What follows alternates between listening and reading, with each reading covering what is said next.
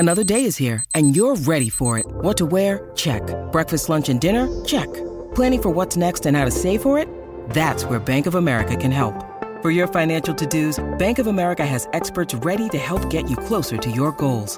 Get started at one of our local financial centers or 24/7 in our mobile banking app. Find a location near you at bankofamerica.com/talktous. What would you like the power to do?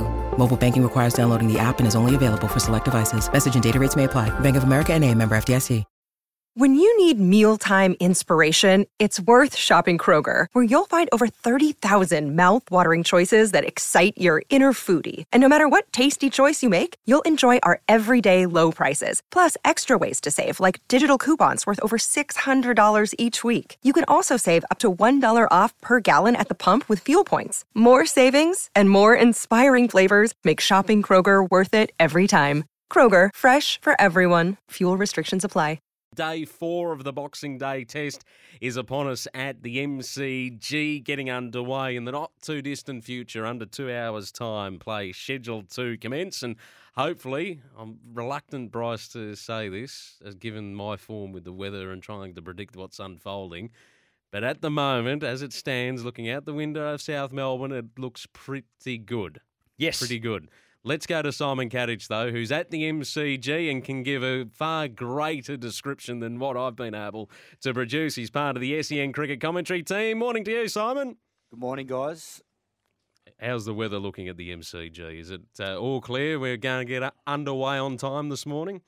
Well, the forecast I've seen says so. I mean, it's cloudy here at the moment, and there's a few little bits of blue peeping through the clouds. But, let's hope that we get a full day's play in and Australia can get the right result. Cato, that was the forecast yesterday. We had Mizzle that delayed the start. This is Melbourne. You know how it works. Who do you reckon won the day yesterday? It's pretty scintillating Test cricket. Oh, I think Australia in the end, but at one stage there, it was very, very even. And at one stage, Pakistan probably had the upper hand at 4 for 16. I think, I thought the way they fought with the bat early on was outstanding. I thought Rizwan played it beautifully, the situation. He was busy for a lot of twos and played it, accordingly, batting with the tail. And then Jamal helped him out nicely. Whilst he didn't look, he looked a bit awkward at times playing the short ball, he did exactly what was required. And it took a very good piece of captaincy from Pat Cummins to get rid of Rizwan. They got rid of the slip, put another cover out. He tossed one out wide and Rizwan fell for the trap, spooning it to David Warner at short cover. So, Pat Cummins was outstanding again. I think he got his 10th fifer for Australia, led the charge. And then, Australia to have a 54-run lead, I thought, that was pretty good from Pakistan because at one stage there it looked like Australia might lead by about 100 or so. So, that made it even. And then, the little spell before lunch from Shaheen Shah Afridi looked like it cracked the door open for Pakistan. And then they burst through the door after the delayed start and got another 2 after the break. And Mir Hamza did a good job with the new ball. I thought his ball to Travis Head was perfect planning, big in-swinger on a full length, straight through the bat and pad, and castled him. So at 4 for 16, you'd say that Pakistan had the momentum, and then they lost it as soon as that moment happened when Mitch Marsh was on 20 and presented the chance to Abdullah Shafiq.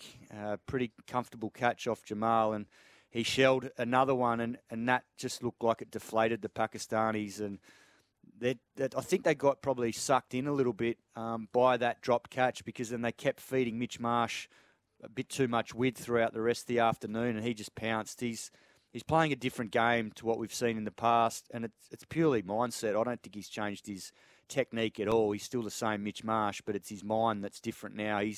He's going to go out there all guns blazing regardless of the situation. And it took a lot of courage yesterday, and I thought he did it beautifully and was supported beautifully by Steve Smith, who got his second slowest 50 for Australia of 153 balls, nearly eclipsing the 154, I think, in Lahore 2023. 2022. So, in terms of the day, it just kept seesawing, and I think in the end, Pakistan will be happy with their work, but that dropped catch has pretty much given Australia, I think, a pretty dominant position, given that it is a new ball wicket and the new ball later today, whenever Australia take it, will be hard work for the Pakistan top order. No doubt about that. It was interesting to see Steve Smith swimming between the flags. They were very, very narrow flags. He was just not prepared to take the risk, and he did all that hard work, and that was the disheartening part, I suppose, in the end, getting a rearing ball that he just fended away to the gully.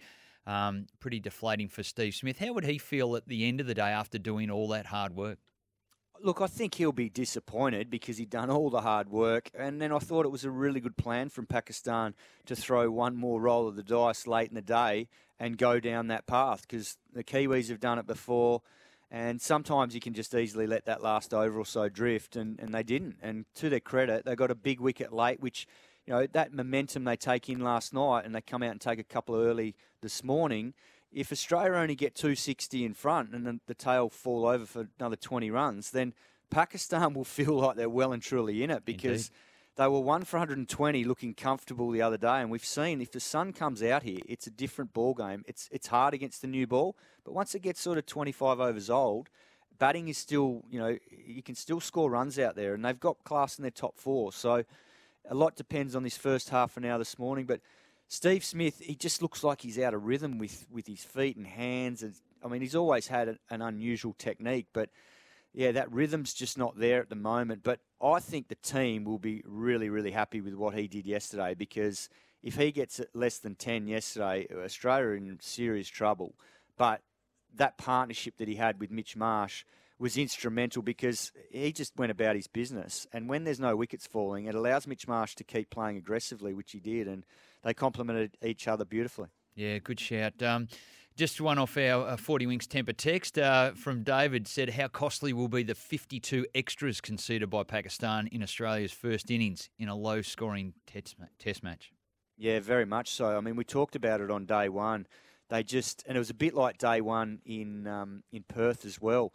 The problem they had is that a few of their bowlers, and obviously got a little bit of experience with young Jamal's only playing his second test, but it's probably Shaheen Sharafredi that was the one, and he bowled a number of balls that went wide down leg side that Rizwan couldn't get to, and he's a very good keeper, so took a great catch to get rid of Alex Carey in the first innings. So yeah, it was hard to watch at times, because that's far too many runs, and when we see a close test like this, and it could be very close, those 52 are crucial, and we're seeing even more in the second innings. So it's given Australia a good advantage, that tally. Simon Katich joining us on Summer Breakfast this morning, live from the MCG ahead of Day 4 coming our way on SEN a little later on this morning. Simon, can you take us into what the mindset might be of Mitch Marsh, considering the opportunity that he had and how well he was going, to be dismissed for 96, missing out on a Boxing Day ton? How's that going to linger in his mind going forward? Oh, look, he looked shattered. He threw his head back walking off, and you could tell, he was bitterly disappointed with himself. He'd played beautifully. Yes, he had a bit of luck on 20, and that happens in cricket, but he made the most of that reprieve. And I think it's just, as I mentioned slightly earlier, the mindset that he's got now is about taking the game on and imposing himself. And you can just see it in his body language. He is walking at the bowlers. He is commanding him. Like, he's just got this huge presence that he gets on the front foot and just smashes it through mid-off or cover. Then as soon as they drop short, he's pouncing on the short ball, either cutting or pulling. And the spinners can't bowl to him. That's why they kept Salman away from him yesterday, because he destroyed him in Perth. So it's just been great to watch and see him flourish in this second, well, probably fifth coming, I should say, because he's been injured that many times. But in terms of the way he's going about it, the only thing that cost him was he got a little bit indecisive with his footwork, got caught on the crease, and that's what brought about the outside edge. For most of his innings, he'd been really quick with his footwork and getting forward as much as possible. And unfortunately, he just had that moment where he got a little bit indecisive, and he paid the price. Simon, you're definitely the person to ask about the 90s. I remember back in 2010, there was a long run for you there in the 90s for Australia, and you broke through in home hearts. So is it something that hangs around within you? Is it generally a thing, the nervous 90s? Bryce, I'm going to have to go on the brown leather couch this afternoon now, mate. You've just brought up, you've opened up old wounds. And look, they never leave you. Even to this day, I'll get reminded by my wife or my sons. And really?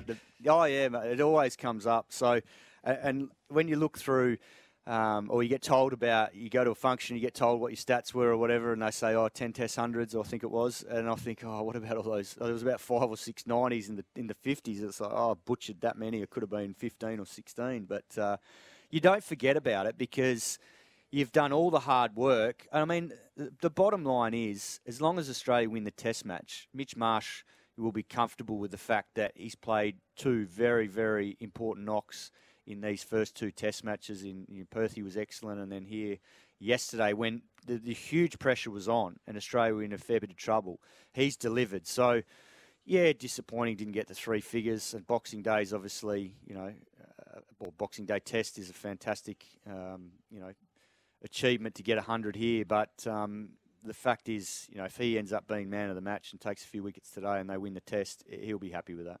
One milestone that's kind of been overlooked from yesterday was Pat Cummins taking 5 for 48, his 10th 5-wicket haul, and he was the one, as we alluded to on day 2, or in our wrap-up of day 2, he was the one that shifted the momentum for the Aussie attack, and he went on to claim 5 wickets yesterday, another important captain's 5-wicket haul, I suppose you could call it. Oh, it was, and it's just shown how good this dynamic is when you've got a bowling captain, and the bowling captain has the class and ability of Pat Cummins, because we've seen it over a number of times in the last couple of years since he's taken over, in the fact that, when Australia need a wicket, as a bowling captain, he can just go to himself and know that he's the main man, and he does it time and time again. I was fortunate to see it in Pakistan when Australia needed a wicket on a flat Lahore wicket to win that series 1-0, and Pat Cummins did the job when no one else could make the ball do anything. And then the other day at the MCG, Pakistan were rollicking along. I mean, it's easy to forget. They were 1 for 124 before he took that screamer off Shafiq. Caught and bowled, had like 0.62 of a second to catch it, down low, snares it. Then he knocks over Babar Azam, who is all over like a cheap suit at the moment. And then in terms of yesterday, I mean, Rizwan looked comfortable and so did Jamal. So that was a pretty big wicket, because if Pakistan had whittled that lead down to not many at all, then Australia would have been under serious pressure, and we saw what happened. It was game on with the early wickets. So, I mean, he's been magnificent, and he will go down as one of our all-time greats. I mean, yesterday I heard a couple of the guys, former players, talking about him being ranked number 3 already, even though he's probably about 9th or 10th on the wicket takers list. So they think he's just behind McGrath and Lilly at the moment at number 3 in terms of his class. So that's saying something, given the quality that's in that top 10 wicket takers list. Includes Gillespie and Lee and all these sorts of guys that have been, fantastic bowlers before him. I was impressed not only with what he was doing in terms of bowling, but when it didn't work out and Mitch Starc didn't really nail the spell, he just brought himself straight back in, where generally it could be a longer break, but he wasn't prepared to just sit back and wait. He goes, I'm the guy again. There's been a number of those sort of instances throughout his career. Is that the benefit of having that, I guess, a bowling captain that understands, I can go again now, where maybe a batter might go, they need their rotation, they need their freshness. Do you think that is an advantage of having that? I think it's a huge advantage, and that's what I was sort of alluding to before. That whole dynamic, we don't see it that often because rarely have we had bowling captains, but the beauty of Pat Cummins is he knows, because he's got that belief within in himself, he knows how good he is. So when he senses, and I think this is one of his great strengths, not only as a captain, but also as a cricketer and a bowler, is that he senses when that moment is there and the team needs it, and he delivers time and time again. He's sensing that, Babar Azam's the big wicket in the opposition. He's done that. He's done it to Virat Kohli or Joe Root or whoever that is. And because he's in such a tight zone, that length that hits, it's around the 6 metre mark that he hit the top of Babar Azam's off stump the other day. He knows he can hit that spot for fun, and he does it time and time again with the seam that comes back in, the seam that goes away, and he's got such good control and pace that I'd hate to be facing him, and that's whether you're a left-hander or a right-hander. I don't think it matters. He's that good that he poses problems for all batsmen. The stage is set for a brilliant day 4 ahead at the MCG. Australia 6 for 187 with a lead of 241. Simon, as we let you go this morning, we had this come through off our text as well from Ronnie asking, are you at the ground so early because of the lift situation yesterday with the third umpire? And did you take the stairs just to avoid getting stuck in that lift? I haven't been stuck in that lift, but some of our 7 crew did yesterday. So I think they're going to be copping a few jibes throughout the day because they were in there with Richard Illingworth. So, yeah, we had no idea what was going on up here in the radio box, but I think TV were well aware because a lot of the 7 crew were in there and they were quickly phoning to let them know that that's the reason why, because Richard Illingworth's not allowed to have a phone on him during the game. It was a disastrous 7 minutes, but luckily, and the fact that he got there with not a great deal of urgency either, that was the other thing that surprised me. Simon, enjoy day 4. Appreciate you taking the time to join us this morning to set things up. My pleasure, guys.